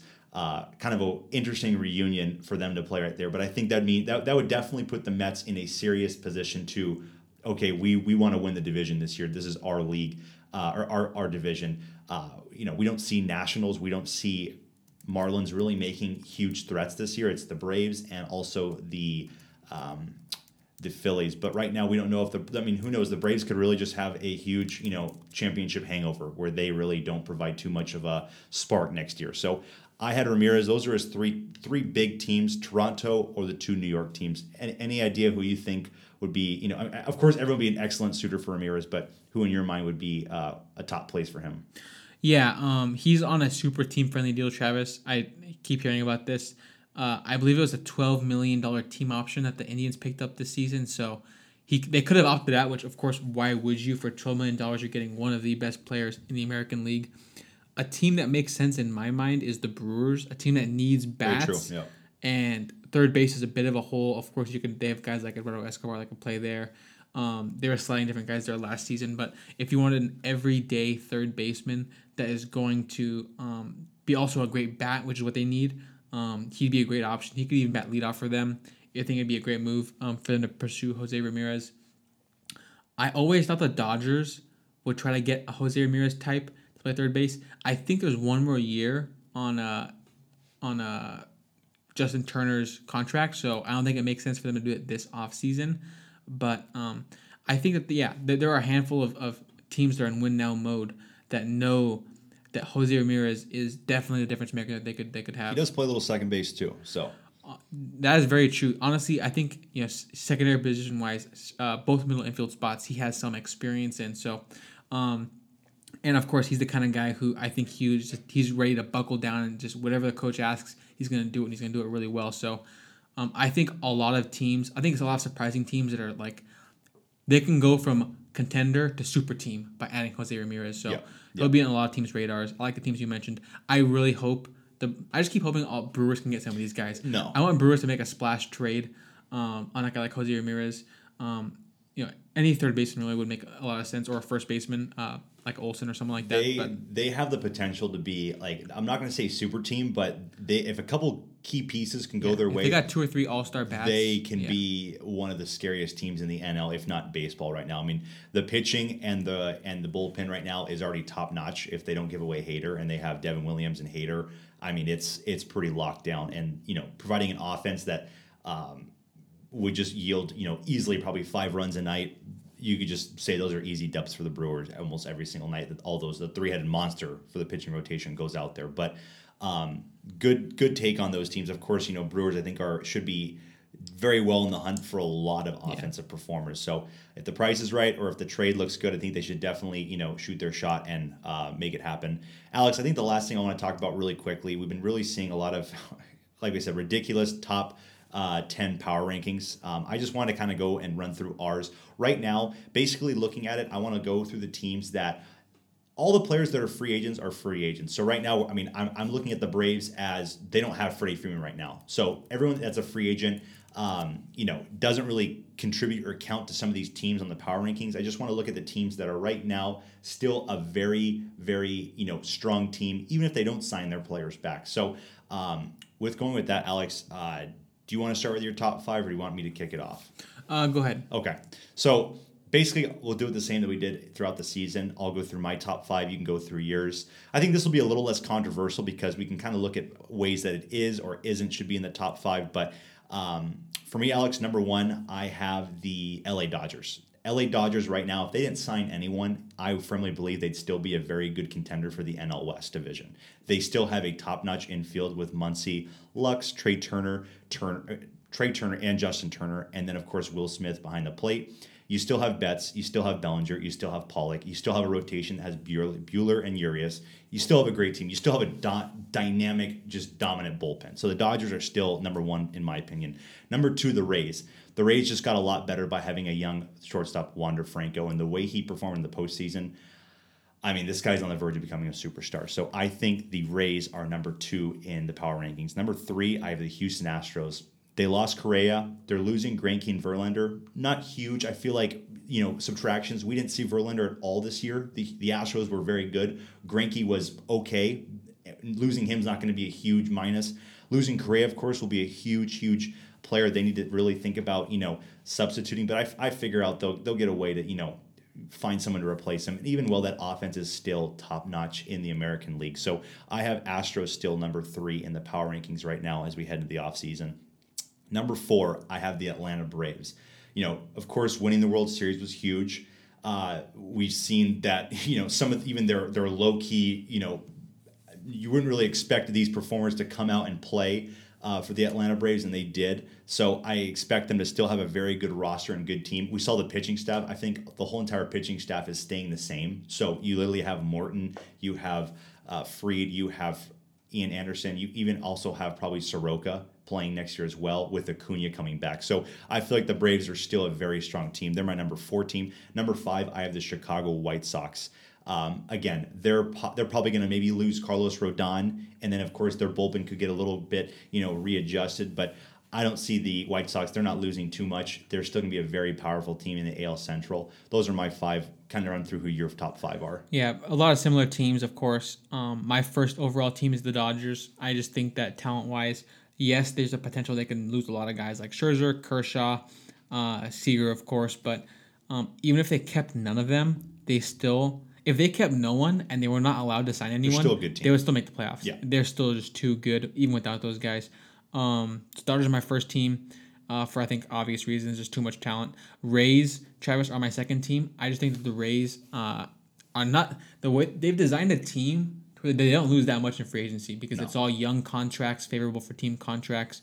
So they're going to be the same pretty much, and they just won 100 games. They're going to lose Nelson Cruz, I think, but that's it. I don't think they hardly.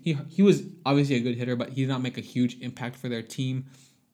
They're all about like the platooning and like these young guys. They're gonna find a way to be either at the top of their division or at least in the playoffs. They're my second team.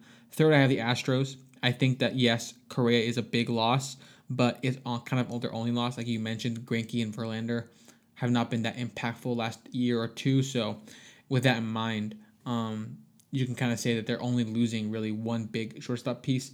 They could easily fill that with someone else, or even if they don't, if they just bring up a minor leaguer, like the offense is still very, very good.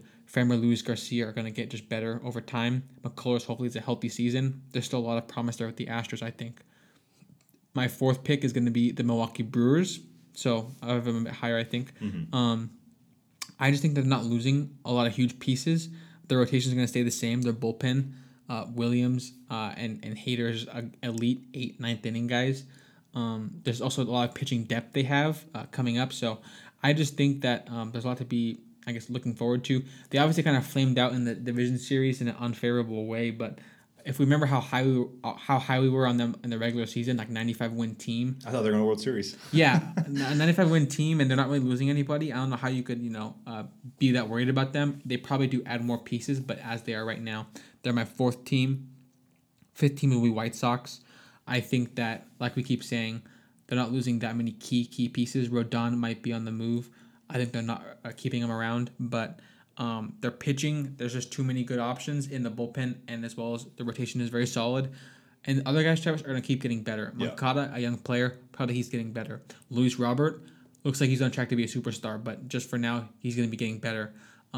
Jimenez had a great return too. If they can have a complete season from Robert and Jimenez, that's just going to be some great offense.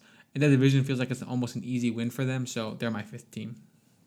That's very good, very good. I guess I'll continue with my 6 through 10. 6 is actually, that's where I put the Brewers. Brewers right there. Number 6, like you said it, the pitching staff, the bullpen, it's nothing really to touch right there. It's perfect. The best thing, of course, this offseason is to go out and get an offense that can provide you, these wins in the playoffs, because we saw them get shut out, which, you're not gonna win a game if you're gonna get shut out. So getting offense, of course, is their big focus. I think this offseason, they're my number 6 team. Just from what they did last season, 95 wins, they look like a complete and a very good team. Number 7, I have the San Diego Padres. San Diego Padres had already an addition with Bob Melvin, so I kind of accounted that for my power ranking. Also, they're getting an addition with Mike Clevinger. Mike Clevinger is coming back from Tommy John, so he'll be ready next year. You already have a Clevinger, Darvish, Snell, Musgrove, and it's very stacked, and even a lot of good players. So the Padres still are a team that has a great, they still have a great roster. Tatis will get healthy over the offseason. So Padres are still a team that, you really don't want to play next season. So they are my number 7 team. Number 8 team, I have the Blue Jays. The Blue Jays, they're interesting to say because Robbie Ray and Matz and Semien are free agents, so they might not even get any of them. I still think they are a very good team. With the way they finished last season, Alex, I would argue to anyone that the Blue Jays were honestly probably the best team on the last day of the season of 2021. They swept the Orioles. I think they literally scored 12 runs or more in every game. Their offense was on an insane streak that was just mind-blowing, and they were a team that missed the playoffs barely, but I would definitely argue that if they were put into the playoffs, the Blue Jays honestly could be standing with the World Series trophy. Their offense was legit, and they had a good pitching staff as well. I had Toronto number 8. I just love the way they finish. I think they have a great core of guys. I think Biggio, of course, will get better. I think he had a little bit of a stint last year that was, wasn't great, but they still have a great core of guys coming through the system. Number 9, I have the New York Yankees. Anytime you have Garrett Cole and you have Aaron Judge, I think you give yourself a great shot to win a ball game. So I think the Yankees, of course, still have a good shot to, continue and grow. Still some guys coming up. I think they just have a lot of good players that just had poor 2021s or were injured in 2021. So I still like the Yankees as a very good team right now. I think they, of course, need to have some improvements. So I'll have them in the end of my top 10, number 9. Number 10, I have the St. Louis Cardinals, just because, again, they're not really losing any pieces. We saw them take over the Gold Glove, selection. So they have one of the best defenses in baseball. And then, of course, the pitching staff.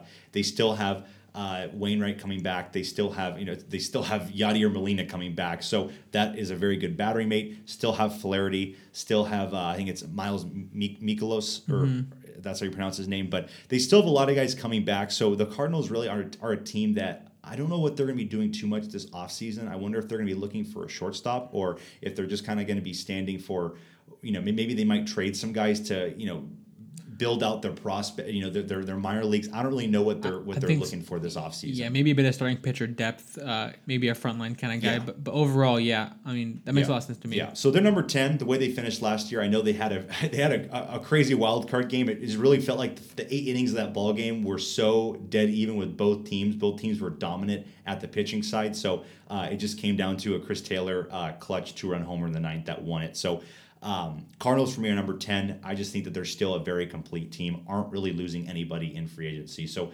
that's my 6 through 10. Who do you got, Alex, for rounding out your top 10? Yeah, so my 6th team is the Padres, who we also had in a very similar spot. Like we said, addition off the injury list for Mike Clevenger. Melvin, a great coach. Not losing a lot of big pieces in free agency. Their whole rotation is kind of guys who have a couple more years of control, not just this last season. So I think they make a lot of sense to be really good again. I think they sort out some of their issues, and they're going to be back on track next year, at least to be a playoff trajectory. My 7th overall team is the Blue Jays, so we both kind of agree on them, Travis. They were definitely an underrated team this last season. Their run differential was 5th best in the MLB, only worse than Dodgers, Giants, Rays, and Astros. That was kind of like the big 4 last year in my mind. Mm-hmm. So they had a better run differential than the White Sox, than the Braves, than the Brewers, than the Red Sox, than the Yankees, and the Cardinals, than the Padres, than all these other teams that were like very scary teams. Mm-hmm. Blue Jays actually had a better run differential, and just the way the games twisted and turned, they ended up barely missing out in the playoffs. A bit of bad luck for them for sure in that regard. So obviously, like you said, Semien and Ray could be on the move, but I think they can replace those. They can fill the holes pretty easily. And as they stand with that talent, I think they have to be on my top 10. So they're my 7th team. 8th team, I have the Yankees. So I just think that, with the nature of the Yankees, they're going to be adding superstar talent. But, just based on who they have now, I think there's too many impact players to not be on this list, even though they lost that wild card game. I think if they won that wild card game, they could have gone on a crazy kind of tear. So easily. It just their season came down to one game and they lost, but they're my 8th team. My 9th team, Mike Travis, is the Cardinals. A lot of their kind of, I guess, a lot of what they have going for them in a good way is some of their youth. Guys that'll be sticking on for probably quite a while. I think an Arenado extension we all know is coming. He's going to probably be with the team for a while. Tyler O'Neill and Harrison Bader, great left and center field duo. Defensively, also Carlson and Wright. The outfield is probably going to be here to stay for a little bit here, right? Definitely. And then, of course, guys like Edman and Goldschmidt. The team is kind of, they know what they are. They all have like their own spots. Very few issues to deal with. Probably add some pitching. Look at shortstop maybe. I know they have Sosa, but I'm not sure what their long-term plan is at shortstop. They'll figure it out. I feel pretty good about that. So they're my 9th team. My 10th team, I was debating on it, and I ended up going with the Phillies. Okay. So it's definitely an interesting pick. I think that one issue for them in the second half last year, Hoskins injured, out for season at one point, and then also Eflin out for season at one point. So you lost 2 kind of impactful pieces, and they were just, boom, injured, out for season. That really, I think, caused them to kind of spiral out a bit more. They have some very clear things they have to address. Bullpen, center field, shortstop. I think that they know what they have to address. But just based on their pitching, I think Nola bounces back next season. I think the year he had, the ERA was not good. But a lot of the advanced stats show that he was actually doing well. I think Wheeler is legit. He was a workhorse. His numbers were great, and his innings pitched were leading baseball pretty much the whole season. Yeah. He was just like the train. And then you get Eflin back. I think they also have just, I think they have a lot of good things kind of going for them. Of course, we all know Dombrowski as the GM is going to make a big move if needed. But as they stand, they squeaked in as my 10th team. So, Travis, a couple omissions. We both didn't have the Giants, right? Didn't have the Giants, and you didn't have the Braves. I did not have the Braves. I want to talk about that because that was a big wow. Yeah. So, yeah, Travis, just based on who I think the Braves are, in terms of run differential, last season they were 7th in baseball. Mm-hmm. So, in reality, you think, okay, they probably should be on your team. But I think right now, Freeman is not on their team. Mm-hmm. Rosario, their MVP, not on their team. Mm-hmm. Of course, you're getting Acuna back. That's a huge deal. And Pache. And I think Pache was Was he injured or?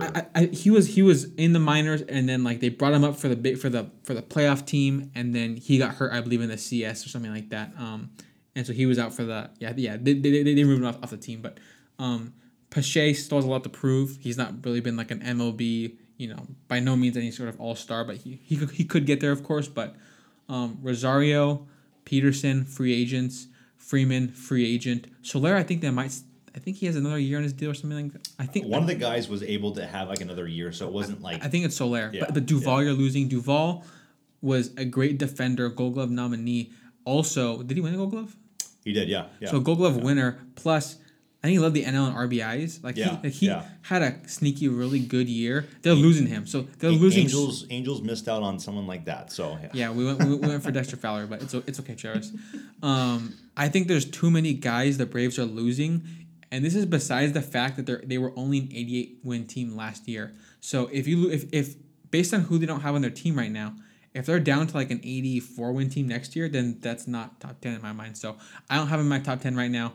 I'm just trying to look at this through the lens of regular season, because playoffs, it's about who's hot, and winning a series is all about, Rosario becoming Barry Bonds for a week. But that's not how baseball power rankings work in my mind. It's all about, who's built to last. The Braves for me they weren't a super team. They got hot at the right time, and so I'm looking at them as the team that kind of won a really weak division last year, and now they have like 4 guys who are free agents that were all impactful in the postseason, whereas the Phillies are not losing that many guys. Yeah. The only counter argument I could possibly even say is, having the Padres who were under 500. I know we know the roster is super good, and they just underperformed, and you could say that the Braves underperformed too, but they also lost a couple people, and they still managed with 88 wins. I think for me, Alex, the big thing is the rotation and the bullpen is all coming back, and they are all studs. I really like the rotation. I think, honestly, the rotation goes up there with the Brewers' rotation. I really like them. I think the offense, with still having Swanson, Swanson's not really a great player, but he did, of course, have a good power surge last year. Albies had a good power surge last year, and then, of course, Riley, really not going to say overhyped, but his name has been out there for a lot of different big awards. So Riley, of course, having a big year, and then, of course, having Acuna back. I think the core for the Braves is still, in my opinion, still going to be top notch. So that's my only reasoning for the Braves. I do think that having them number 1 or 2 on a lot of people's rankings was a very bad way to put it. Some of them had it at 1, and it just makes no sense at all. Yeah, you're just basically saying they won the championship. So it's like we all know, we watched, just don't worry. But my counterpoint about the pitching, they had 3 weeks of excellent baseball. Of course. Yeah. So about those pitching, obviously pitching is one of their strengths. They have established rotation pieces and bullpen pieces, but comparing them to someone like the Brewers, I think that the Brewers every step of the way have better pitching. I think your first guy, I think Burns is better than Morton. Yeah, I think second guy, I think Woodruff is better than Fried. Third guy, I think Peralta is better than Anderson. I think just the way I see the stats, and then also for the bullpen, I think Hader is better than Smith. I think that Matzik is probably I think Matzik is probably worse than Williams. So I can kind of go down the list and kind of say there are other pitching teams who I for sure like more.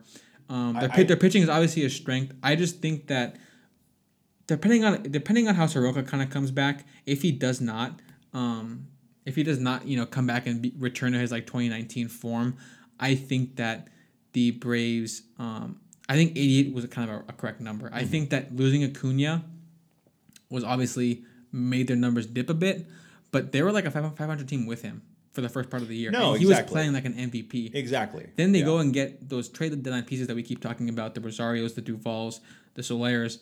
Those guys all probably ended up producing in that second half more than Acuna would have.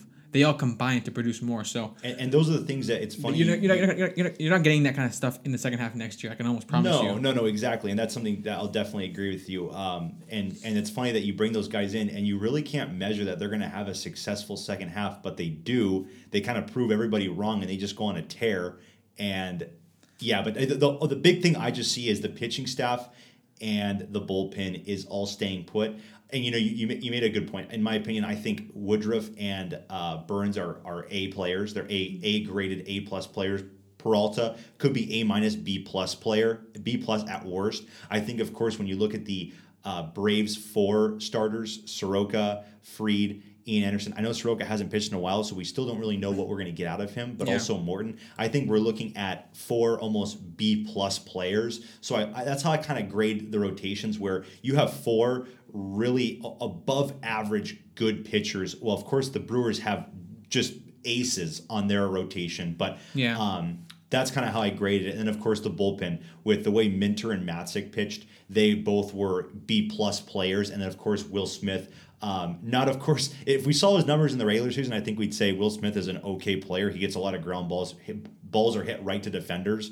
Not a lot of strikeouts, but he did his job in the playoffs. So I'm going to give him credit where he's also like a B-B player for their rotation. So I just see them having almost like just not an A rotation pitching staff, but just a B-plus, very good all-around full-lengthed rotation. So I had to put them in the top 10 because, of course, I think the World Series championship means you have to be in the top 10, but also with what they're returning.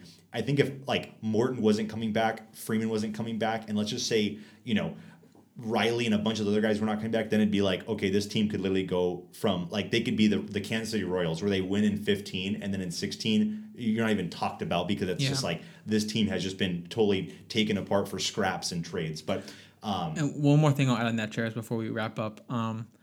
The way you're kind of talking about there, like the tear apart for scraps or whatever, reminds me of 2019 Nationals. 2019 Nationals, a great postseason run, the Cinderella story the whole way through, comparable to the Braves in terms of that narrative that they had going for them. I think the 2022 Braves will be better than the 2020 Nationals, but that can kind of show you how I think so many teams were like, the Nationals will be good in 2020. We saw what they did, but they immediately became a losing team when they lost Rendon, and just some of these guys just didn't have the same kind of crazy career years. Like guys like Kendrick didn't have a career year anymore. Tons of guys like Trey Turner even became better, but they still ended up being a worse overall team. So it kind of can show you how the World Series winner can quickly kind of fall off. And it's no one's fault. It's just you have to look at how good were they actually as a team last year. In 2019, the Nationals, the whole year, were not a top 5 team in those kind of power rankings. Not at all. But they win the World Series, and everyone's like, oh, well, they'll be back next year. Or they'll be a threat. Like, no, you got to kind of know. You get lucky. You definitely get lucky. And so that's why I think. So I think the Braves, there was some luck. Obviously, when the season starts next year, they should probably be penciled in for the favorite to win their division. But at the same time, last season, they did not look like a lock for the division until a couple weeks left in the season. With that in mind, a couple other things go poorly for them next season, or if they have a bad offseason, they lose 3 or 4 more games, the Mets or Phillies will be right there instead. So exactly.